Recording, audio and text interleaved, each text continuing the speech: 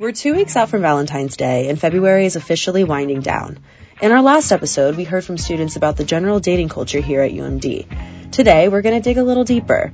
Dating can be tough, and our team spoke to sources that told us what is unique about the college dating experience, especially in the modern day. Hi, I'm your host, Megan Barnes, and welcome to Offbeat by the Diamondback, a podcast about all things weird and wonderful here at the University of Maryland. Without further ado, join us on a deep dive into all things dating in College Park. I feel like that toxic is a great word to describe a college dating scene. You guys been on any dates around College Park? Unfortunately. Men are crazy. Everyone on campus, I feel like, not everyone, but most people aren't mature enough to handle a real relationship. At first, no, absolutely not, because I was I was newly single before I came to college. Then I was no, I'd need some time off. But now I'm kind of oh, maybe. I'm single. Oh, okay. How do you feel about that? I'm grateful.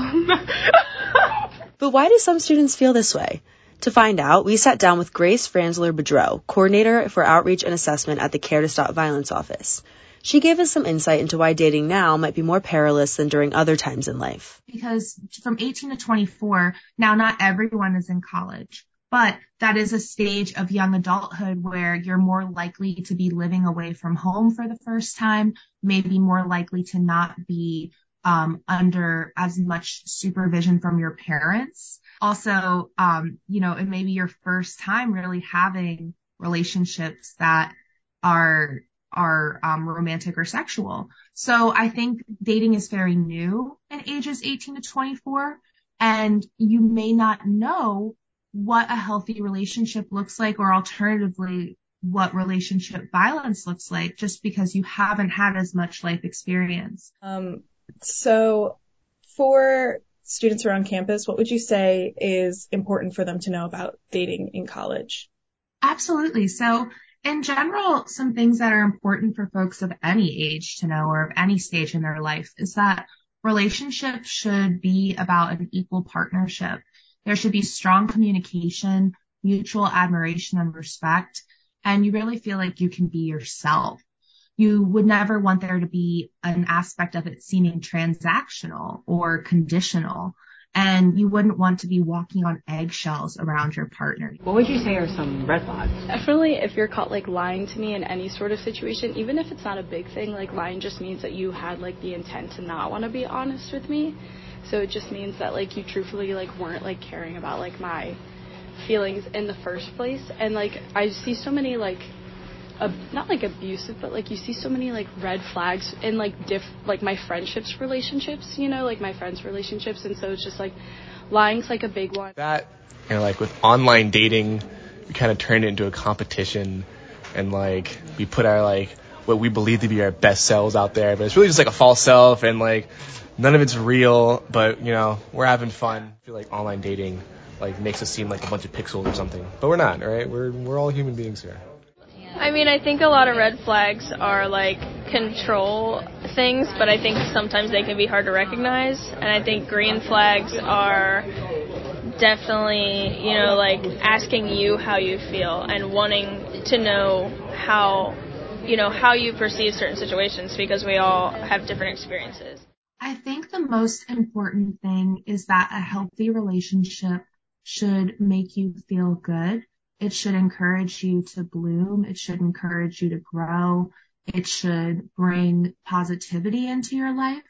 And of course, it shouldn't hurt. I feel a lot of people are very focused on themselves, so it's hard to find that, which is okay, which is good. That's what you're supposed to do.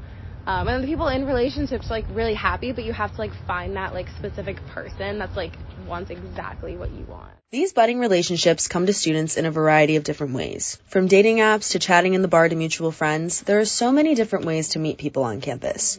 In fact, a survey from 2017 showed that a shocking 70% of students use dating apps. On top of this, the American Psychological Association states that 60 to 80% of college students report participating in hookup culture as of 2022. However, 7.6% of students regret participating in the first place. I think it's really important to like not fall to the pressure necessarily of like what's going on around you. It's totally fine if like you want to partake in the hookup culture or not. Like just make sure that whatever it is something that you want to do, because at the end of the day, if you're forcing yourself to do something that you're not comfortable with, eventually you're going to end up with a lot of regrets. So just be careful, stay true to yourself, and you know, if you make mistakes, it's okay. Every time that like something has happened, like the girl is always like very adamant that like she does not want it to be serious, and it like feels weird at first, but then it's like whatever. And like anytime I remember like the 2 times I tried to go for something serious, you know, have my heart shattered into a million pieces, right? Which is, you know, charge it to the game, you know, it is what it is. But there are plenty of college relationships that have survived. Jason and Casey Scott from Dorchester County are just one example of a UMD love story. They met in college in 2001 when Casey was a freshman and Jason was a junior.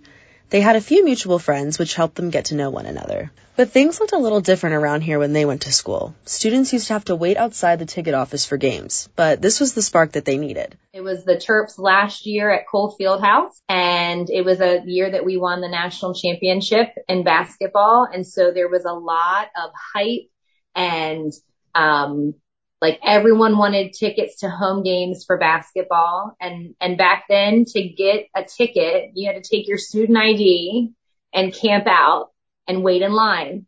And you just went to like the box office and they gave you a ticket. It was the very last home game of the year was against UVA. We were still in the ACC. Last game in Cole Fieldhouse ever. And it was a big deal. And I really wanted to go, and I was in like bio lab. It was like 3 hours long, and I was like, I'm leaving because this is not going to get in the way of me going to this last game. Screw the medical degree, right?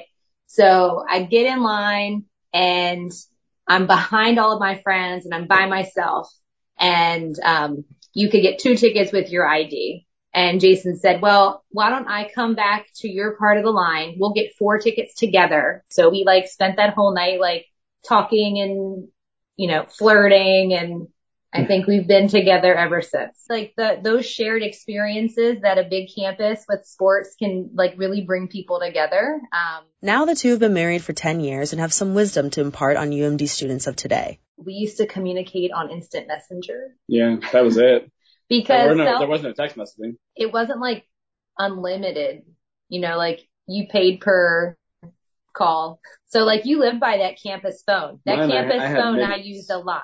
Yeah, I had minutes. Like Facebook was created while I was in college. Yeah. And when it started, you had to get a Facebook account. You had to have an @edu email address. And so it was really like campus specific. And I remember like my junior and senior year, like friending people on Facebook and like being like, is this just the new MySpace? Like, what is this? Like, is this okay? So yeah, I think just the communication, like there was a lot of random, like you didn't know necessarily where people were any given moment. Communication would be easier today. Much. That's the very simplified version of that. And dating apps weren't popular. No. I do. I mean, so I feel like you can go on social media and learn a lot about a person before you ever meet them, or say you meet them or go on a date or something, and then you can learn a lot about them on social media or through Google or through whatever else. Back then, I mean, there was no really searching around to learn about someone. Or to make assumptions about someone ahead of time that maybe weren't true. You know, like you really did have to talk to the other person face to face. And like read their facial expression. Let's make one thing clear. UMD students haven't given up all hope when it comes to dating. They just have certain things they're looking for. Like every relationship is going to be different, but I feel like as long as you put in the effort, then I guess it works out. Well, definitely as like an upperclassman now, it definitely gets a lot harder to manage a relationship just because like I have an internship and I have an on-campus job plus my classes. And so like my boyfriend also has 2 jobs that he does plus his classes.